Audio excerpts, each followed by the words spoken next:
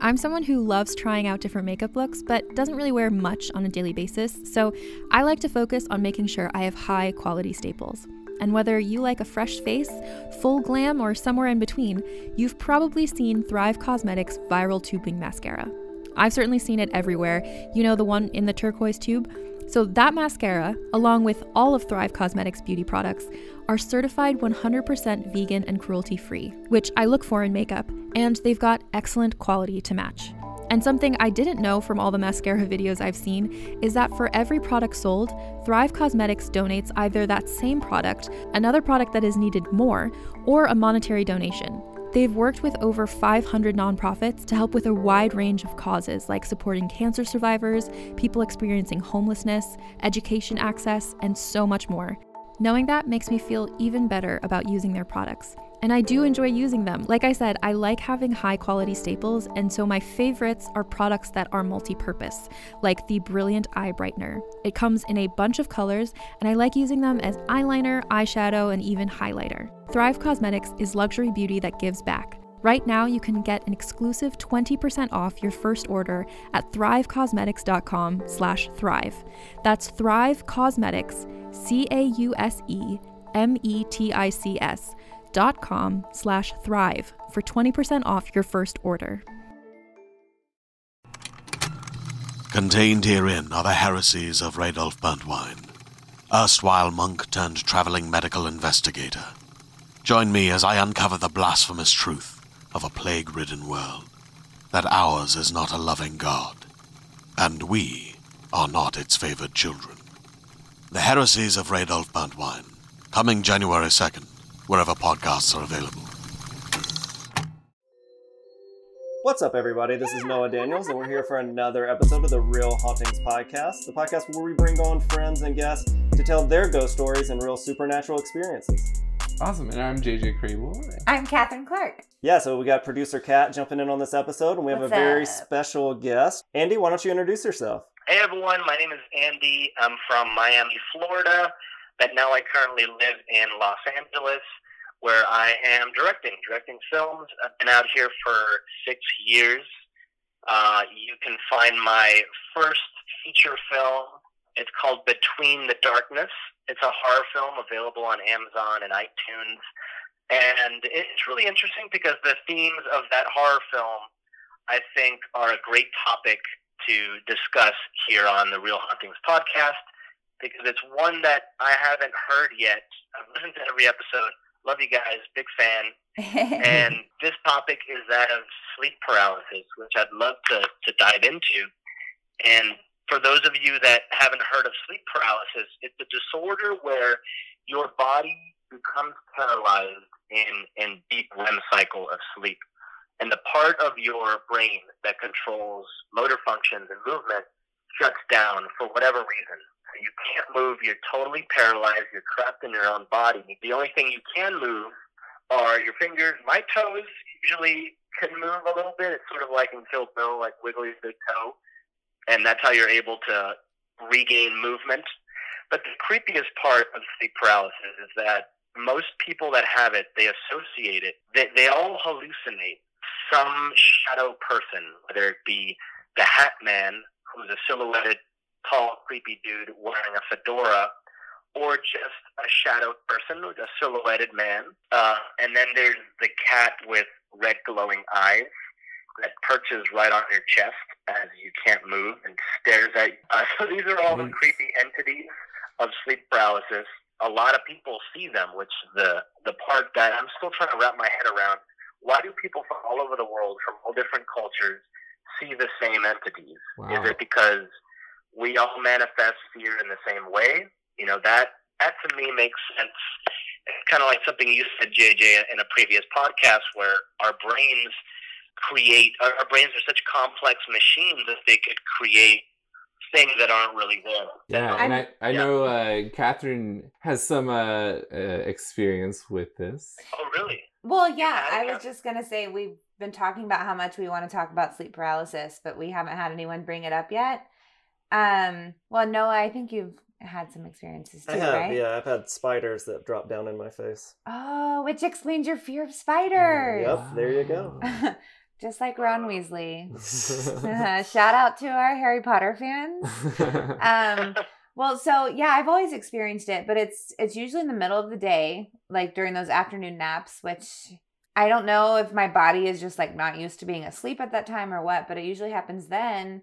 And it's right when I'm falling asleep. I can remember a time in high school, I was on the bus going home, and I was slowly falling asleep, and I just was so aware, but trapped in my body. Like I knew my mouth was wide open, and I'm just like sitting on the bus, and I'm sure everyone's staring at me while I'm asleep, but with my mouth open. It was so weird. Wow. Anyways, well, fast forward, I went to grad school for occupational therapy, and we learned about sleep cycles and that kind of thing. And so it's normal for like your muscles and arms, legs, and everything to kind of feel paralyzed, because they are in the fourth stage. You go through like paradoxical sleep, so that's normal. And they say like the only things that you can move or that can move on their own are your fingertips or your genitals, which is, I think pretty cool. The important part. Yeah. So now whenever it happens less to me now, but when it happens now, I'm always, aware that I'm asleep or trapped. And so I try to like move something or move my arms to wake myself up by using my fingertips, because it's so scary once you're like trapped in there. The shadow people, that's very real. I definitely feel like someone's in the room, or that I'm like hyper aware of people or things around me. I've had instances where like my dream is like I'm being choked, or like I can't breathe during my school day, and then I wake up just like short of breath. So I don't know, the cat sitting on my chest. I don't know. There's something to it for sure. Oh, I was just going to say, so Kat, like it also sounds like because of how you studied it, you kind of like view it more as like there's a scientific explanation, a hallucination, that sort of thing. But Andy, you think that there's more to it than that? Yeah, at first I thought it was completely psychological, because we can't forget we're dreaming. We're still dreaming. So the brain is a powerful tool. And to me it made sense that people from all walks of life and different cultures saw the same people, because we're all human. We're all the same species, so we all manifest fear the same way, like an intruder. But recently something happened that made me believe that sleep paralysis may be more than just a psychological issue, that maybe when we're sleeping, our brains are sensitive and vulnerable, and maybe they open some sort of portal to the other side. And this leads me to my story. So last year I had a death in the family. Her name was, we called her Fita. I have a big Cuban family, and Fita was everybody's nanny. She wasn't related to us. She dedicated her life to taking care of the young kids in the family. We loved her. She lived a long, full life. She was very funny, very sarcastic. And towards the tail end of her life, she was ready to go. And she kept saying that she kept seeing the light, and she kept getting messages from the other side saying that she was ready to go. And she would always joke around and say that when she died, she would come back as a ghost to haunt us and pull on our toes at night. Oh my gosh. And that was just her thing. I really hope this ends with you getting your toes pulled. Sorry, keep going. Yeah. Fita, she loved to talk about death in a really like morose, funny way, kind of like Lydia Dietz in Beetlejuice. And so when she died, although it was very sad, we all knew she was in a better place. So shortly after she died, I'd say a few months later, I had my sleep paralysis. And this time I wasn't scared. This time it was a much more peaceful energy, because the shadow man didn't come to visit me. He didn't appear at the door like a Dementor and float to my bed. This time I saw Fita standing at the foot of my bed, and she was talking to me as if nothing had ever happened, as if I was just visiting her. And I remember specifically her laugh. She had like a cackle laugh. I remember her specifically saying that it was really great where she was. She said, es una maravilla aquí, which means it's a marvel where I am, and it's better than I expected. She said it was better than she thought it ever would be, where she currently was. And then I remember her specifically saying in Spanish, "Pórtate bien," like behave. And then I woke up from the paralysis. Okay, weird. It's the first time a relative ever visited me during my paralysis. A few months later, my older brother, Carlos, who's never had sleep paralysis in his life, randomly has sleep paralysis now as a 33-year-old man. And again, he told me that Sita visited him during his paralysis and sure as hell started pulling on his toes and laughing. So she didn't pull on my toes, she pulled on his. And then I also recently had another visitor during my sleep paralysis. He was a friend of the family. His name was Tom, really spiritual guy. Me and him always bonded because we loved talking about spirituality and ghosts. And I remember him specifically saying, when I die, maybe I'll come pay you a visit. I shit you not. He said that. And sure as hell, he, years after he died, not immediately after, years after he died, showed up in one of my sleep paralysis moments. That one is pretty vague. I don't remember exactly what he said. I just remember the frequency of his voice.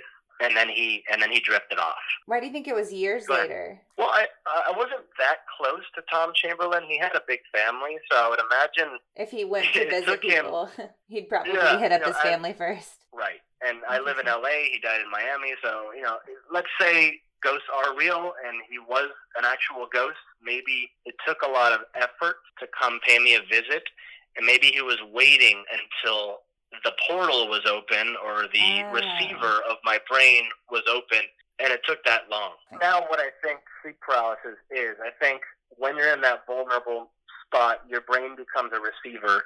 You become more open to other realms. So I think maybe Sita, my relative, saw an opportunity to come pay me a visit, and the same with my brother, or they are the ones that caused the paralysis. Who are we to say? These are just theories based on what I've experienced. Go ahead. Just to clarify, so when this has happened, you're seeing these people and then you're snapping out of the paralysis. So it's not like a dream state where you're dreaming and things are a little different and then you're waking up. Is that correct? That's correct. Your eyes are open. You're looking into the room. You can see your surroundings. You just can't move. I've always experienced like the visual part. I can't see clearly. It's always like a blur coat of like I have eye drops in my eyes or something. It's like a very blurry like outline of figures in the room. Like I can see lights and everything. Yeah, me too. But I was able to make out the exact sound of my relative, and I do remember the exact words. I remember I woke up quoting, "It's a marvel here where I am. It's way better than I ever thought it would." Wow. And this is a very pious woman who spent her life praying the rosary every day, and she had a near-death experience where she claimed she, saw the light, and they were able to resuscitate her and bring her back. So this is a woman who I think was very woke and connected to the other side. Mm-hmm.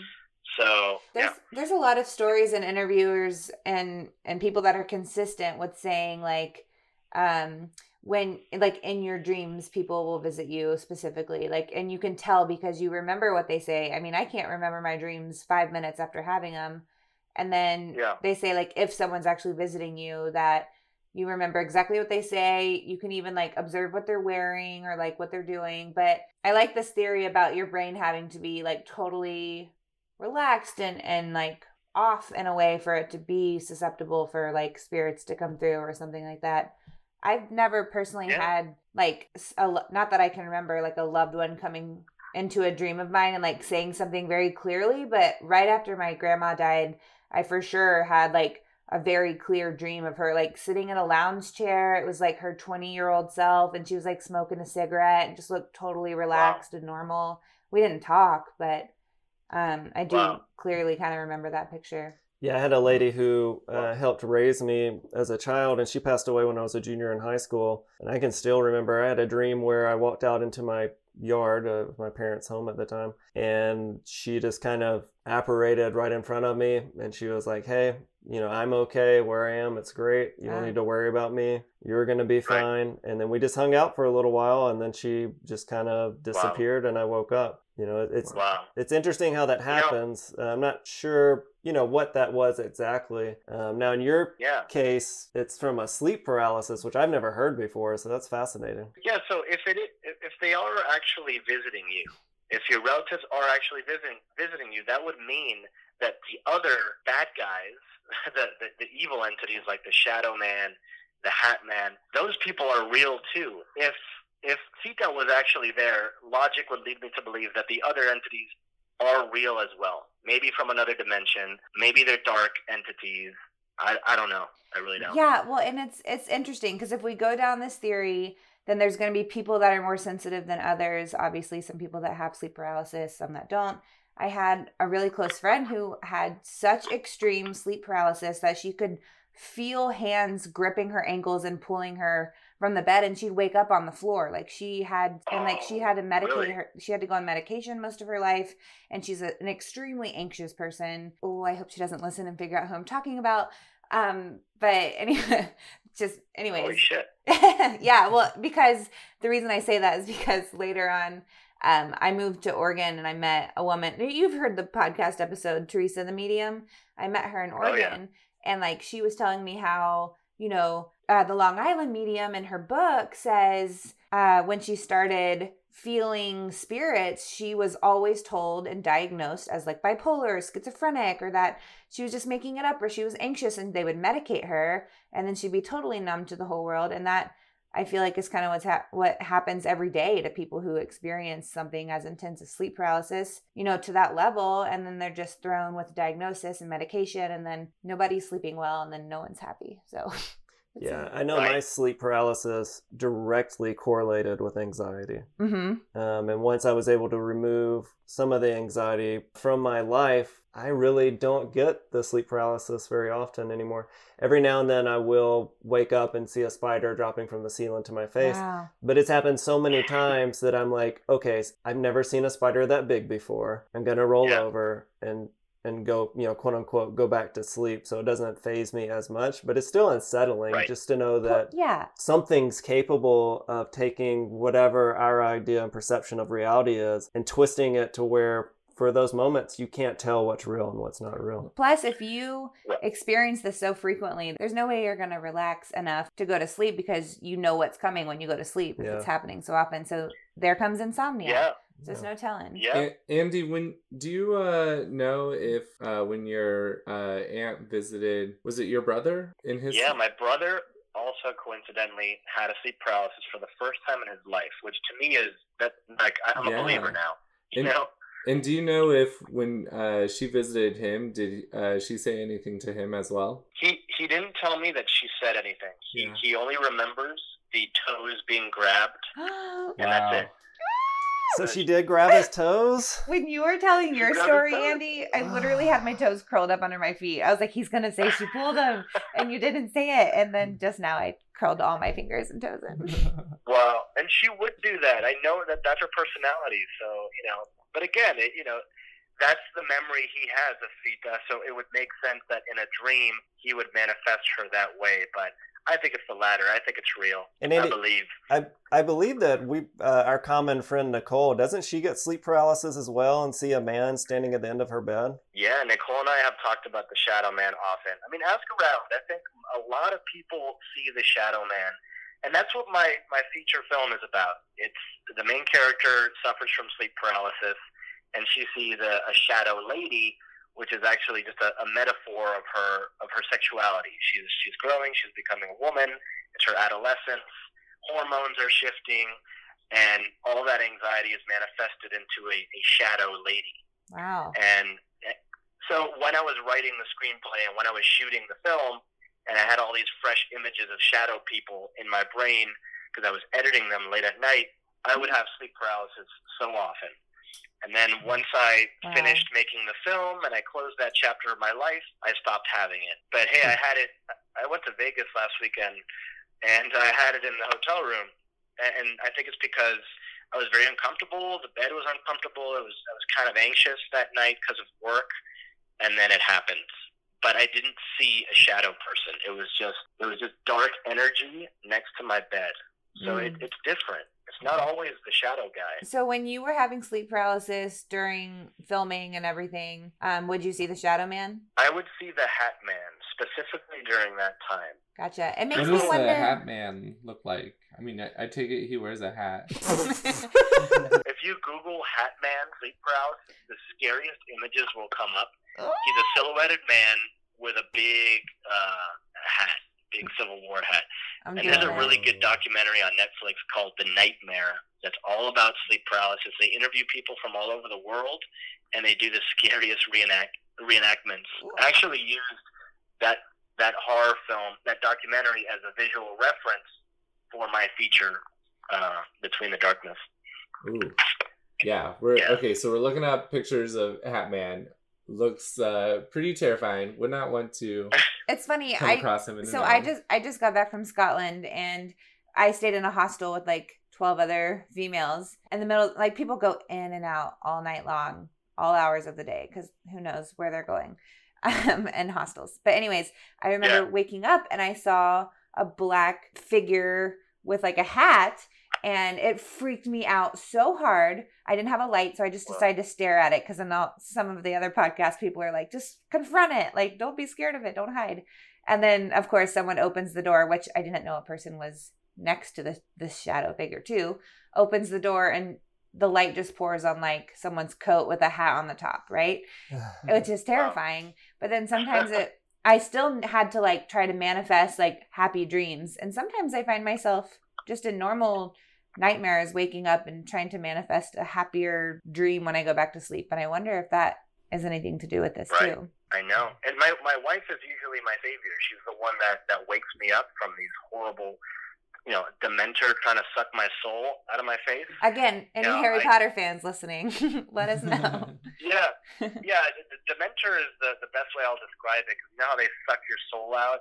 That's sort of what it looks like. He starts like breathing in my essence, and then Lisa, my wife, usually grabs me and wakes me up because she could hear me inhaling and exhaling and losing my breath.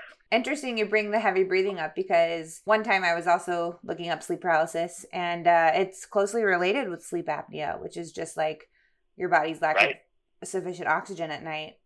So that's interesting, because maybe because you're breathing harder, it influences what you're seeing or feeling. Maybe. Am I playing the skeptic, you guys? Catherine's playing the skeptic. I like to say of the three, I'm most of a believer, but the most woo-woo. Most woo-woo. Yeah. I'm a skeptic too, because I like to understand things first, but I am a hard believer in ghosts because I've seen an apparition, and that's a separate story. So because of that, I will believe anything. So I will believe. I want to hear it. So that's a great transition. Why don't you tell us about the apparition that you saw? Yeah, I saw an apparition, and before that, I was skeptical on ghosts. But it wasn't until I saw it that I became a believer. And one thing is for me to see it, but for me and my mom to both see him at the same time and describe him as the same apparition, to me, is definitive proof that ghosts are real. Ghosts, whatever you want to call them, are real. Let's just call them ghosts. So I'll tell you the story. It was in Salem, Massachusetts, where all those poor witches died. All those poor innocent women died of being accused of witches. So we went to a ghost tour, one of those hokey ghost tours, because we're really into that kind of thing. And we went to a cemetery, and nothing happened. So me and my mom decided to go after the tour back to the cemetery to see if we saw anything, because we are in the pursuit of knowledge. And my dad and my brother stayed in the parking lot with the car running, nervous. I'm like, all right, do what you got to do, you weirdos. So we went and walked through the cemetery, and it has the old gravestones that are like broken, debris, so many dead people. And we're there for a while, and this is a hot and humid summer night. The kind of humidity where it's just wet. I'm from Miami, so this is normal. You know what I'm talking about? Yeah. And all of a sudden, like someone left the refrigerator door open, a cold breeze comes in. And I know that sounds so cliche, a cold breeze rolled in. No, but it happened. A cold breeze showed up out of nowhere. I'd say maybe 5 minutes later, when we decided to leave, my mother grabs my arm and she says, "Look."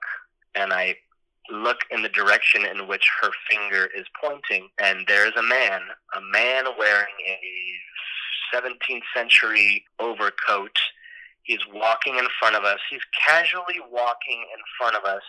He looks at us casually like, "Oh, look, there's people there. How nice." And then looks the other way and completely dissipates into the night. He disappeared.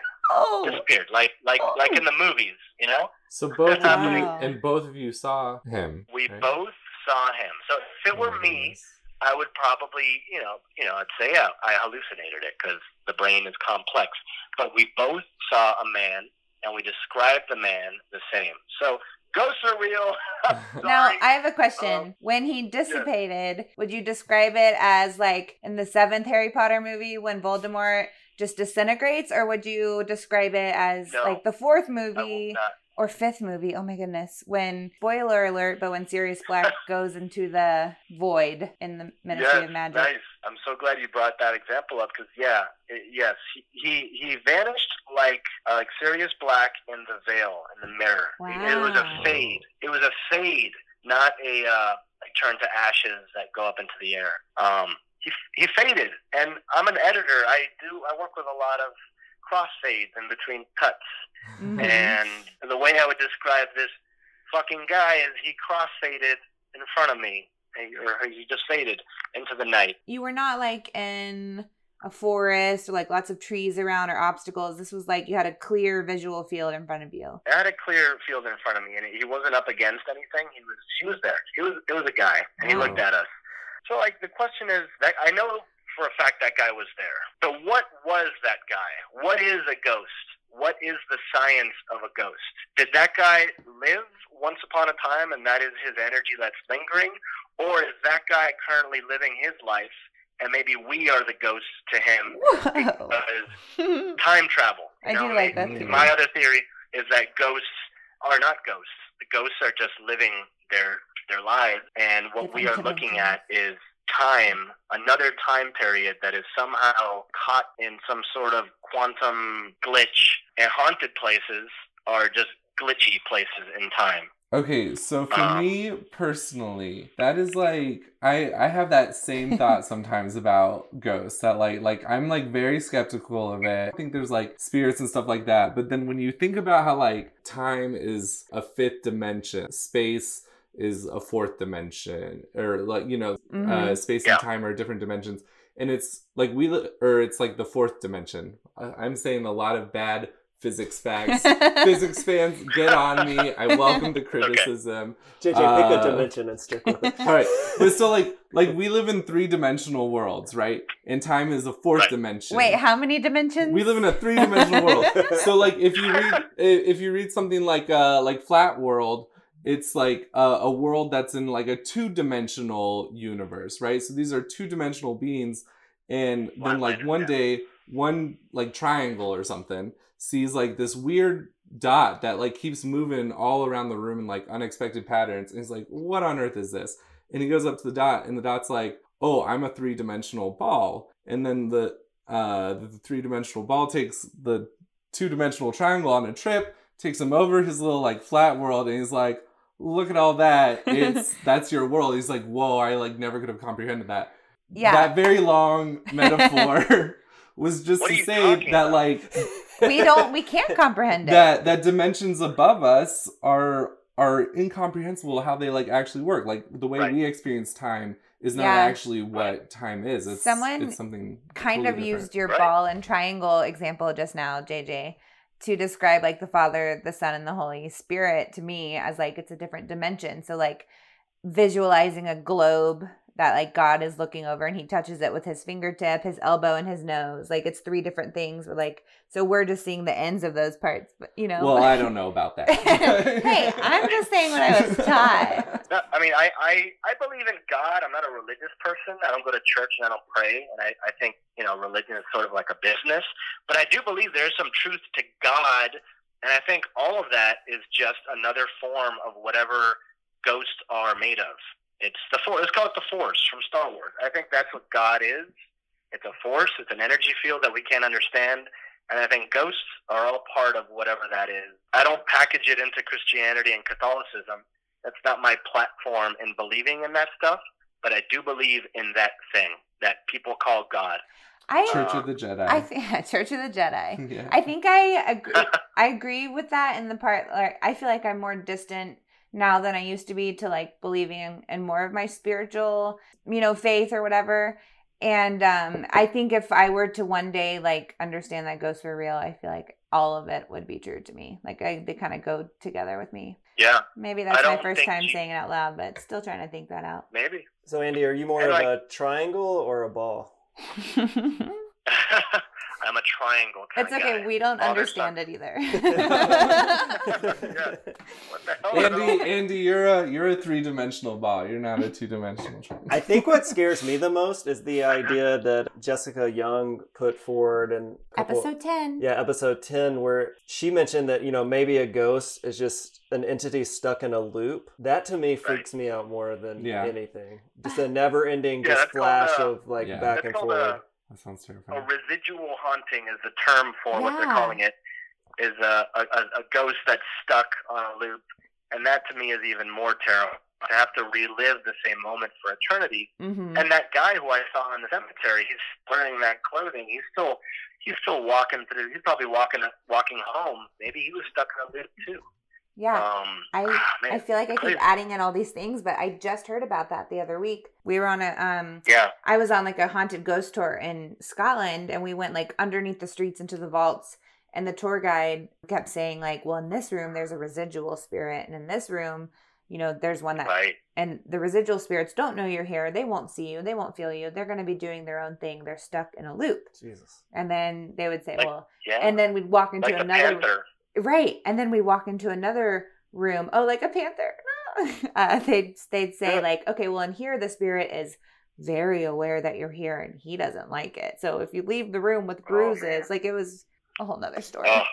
So how did you and your mom, were you accepting of the fact that you two had just seen a ghost, or how did you guys react to that? Yeah, I mean, we're Cubans, we're Latin, we're very emotional people. So my mom reacted with like a very loud gasp, like, oh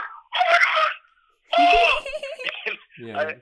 I sort of, kept my cool. I was really scared, but I didn't vocalize it, and we sort of like held each other, and we grabbed each arms, and we just marched out of there. And the moment we got in the car, we all started just spewing, talking over each other. It was the reaction that you would assume after seeing a ghost, your first ghost. We're waiting for it. And come on, ghosts. When you and your mom talked about like what the ghost looked like, I mean, was it clear to you that you had both seen, like visualized it in the same way? Yeah, because we both described the one defining characteristic, which was the coat. He had a very long overcoat that when he walked, you could see the flap. And I remember specifically seeing limbs. I saw arms, I saw legs. He was walking at a pretty fast stride, like he was in a hurry. Horror movie shit happening before my eyes. I mean, listen back to all the podcast episodes, and everyone has a story, and you start to see the patterns in all the stories. They're all similar. So I just believe there are too many ghost stories out there, and most people I know have had at least some electrical anomaly or something happen to where this can't all be one giant practical joke, like the medium that you guys had on your show. Why would she lie about that? She has nothing to gain. So it's all real. Yeah.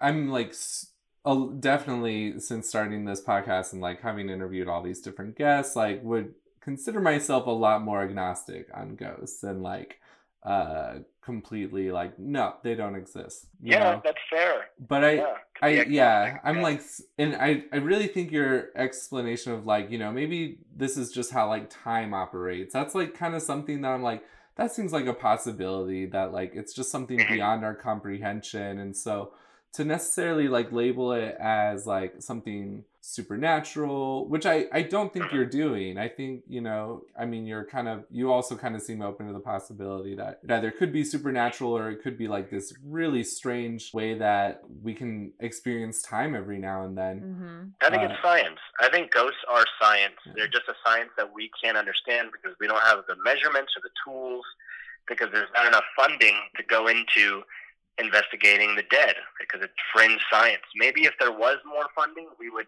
be able to understand what the hell a ghost was. Yeah, and I do think, maybe there's another reason why I think like these kind of stories, like your story is so convincing, is that both of you saw it, and it's, it's easy to say, okay, well, maybe one person it was a trick in their mind. But for two people to see the same thing, I think possibly after I've watched this documentary called The Mind Explained on Netflix, and the very first episode's about memory.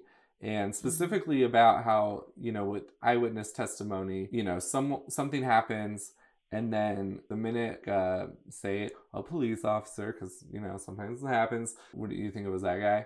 Then it's like, yeah, it was that guy. And like the people who are like misidentifying the criminals, mistaking them for innocent people, many times have very clear, crystal clear memory of what happened with that person's face on it. And so just kind of that like initial suggestion sometimes can warp memories. And so I wonder maybe when there's like multiple sightings, if that might be a possible explanation, but it's so hard to tell, especially not having experienced it firsthand. Maybe. And then I have a third and final ghost experience. This happened in New Orleans, another haunted town. We stayed in a known haunted hotel called the Hotel Monteleon. It was featured in the movie Girls Trip.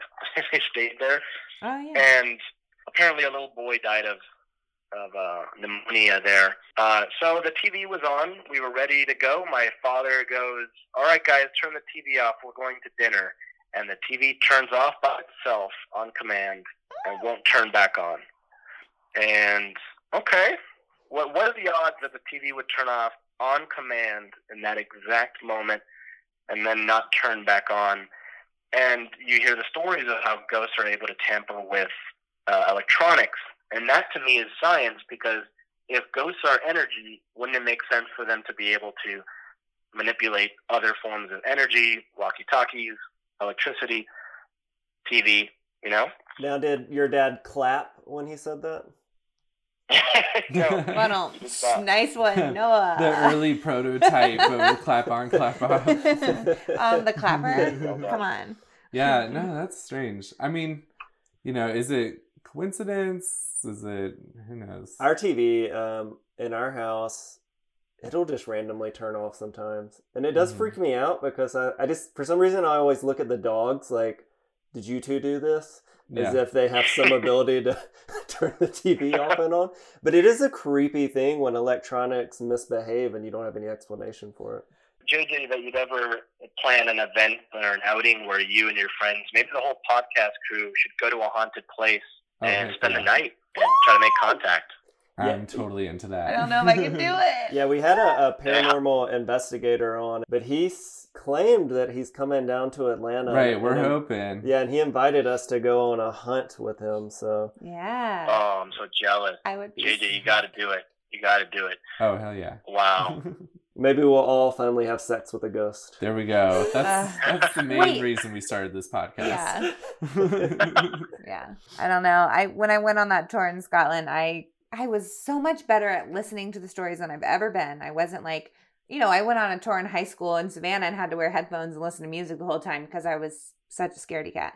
But here I did great listening. But I could not look around me. I couldn't look up.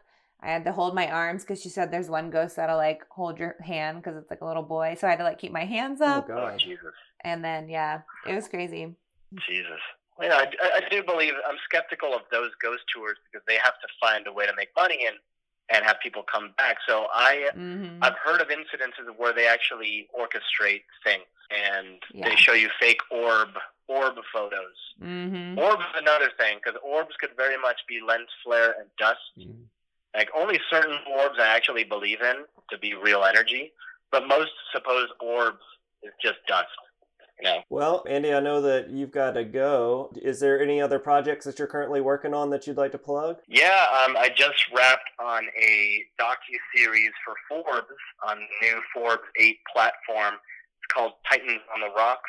It's kind of like comedians in cars getting coffee, but it's at a bar drinking cocktails, opening up, getting candid, and talking about the secrets to success. And we've got Cedric the Entertainer, Max Greenfield, a lot of exciting people on the show.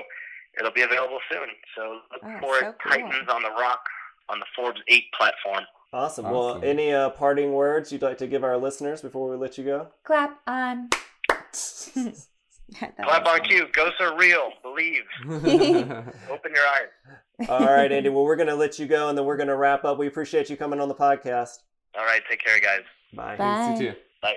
All right, guys. Well, that was Andy. JJ, how are you feeling after those stories? Okay, well, I love the fact that time is a dimension that we can't comprehend. That was cool. 3-dimensional human brains just can't understand it. JJ is beaming right now. He's very excited. This is like late night talks I've had with my roommate many a times.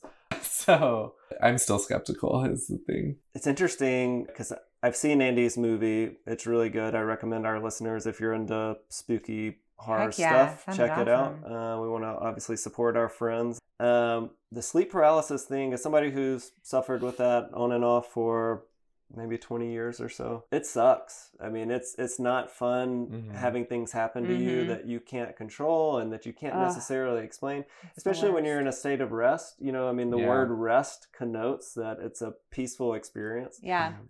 With me, like I said, it was always spiders, and it took me a while to kind of get a hold of it and kind of just accept, even when it was happening, like, okay, this is that thing, and I'd just go back to sleep. It wouldn't freak me out.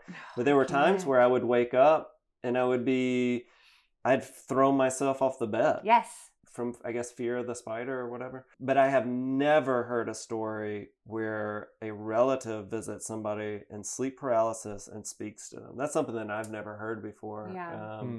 And I don't know, it could just be his brain way of putting him at peace with the passing of somebody that he cared about. I kind of lean towards that's what I experienced, seeing the person who meant a lot to me that passed away in a dream. That really left me, I feel like, with something to think about. The idea of sleep paralysis and having something, because you can't even move, and the spirits is coming in and talking to you. Yeah, I definitely, when he said, is it, your brain does this and then ghosts can come in, or are the ghosts causing your brain to do this? Yeah. I'm definitely like the first one. If this theory was true, I definitely think it's like, something to do with the brain that's making you more vulnerable or susceptible. And that would make sense with like the mediums we spoke to, or people that have had experience with mediums, or even like Devin that came on the podcast who sees ghosts pretty frequently. Maybe there is something in the brain with certain people that connects them to a wavelength that we're not really privy to. I will say that I don't know if I'm any more of a believer or skeptic. Who knows anymore?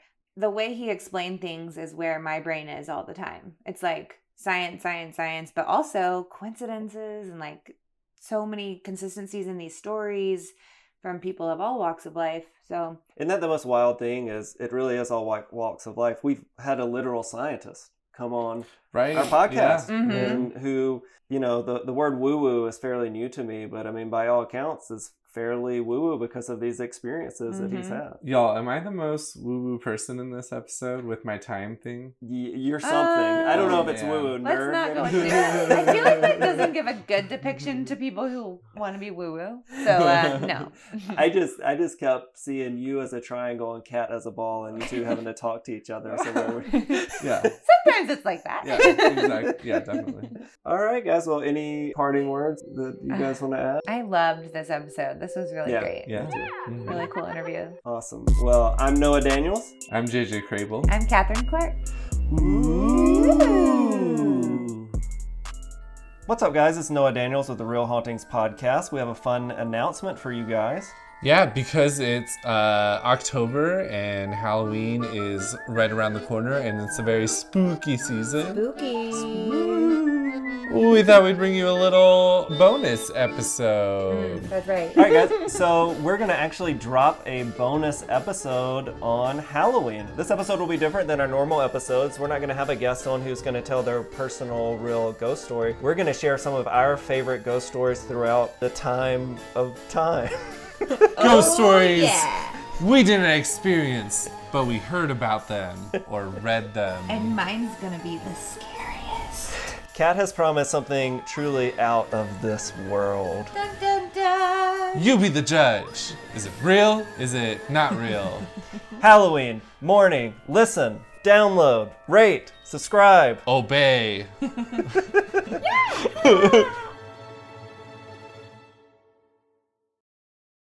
Hey there, this is Justin Bartha. I made a funny new podcast, King of the Egg Cream. It has the greatest cast in the history of podcasts with actors like Louis Black. I'm torn by my feelings for two women. Bobby Cannavale. You can eat it, or if someone hits you, you can put it on your cut. Melanie Linsky. I wonder what these marvelous things are that look just like boiled chicken feet. Jason Ritter. I can break things and pick locks and kill people. Michael Stuhlbarg. The whole point is to inspire people that they should make themselves better. Ari Grainer. No, don't whet its appetite. What are you, an idiot? Me, Justin Bartha.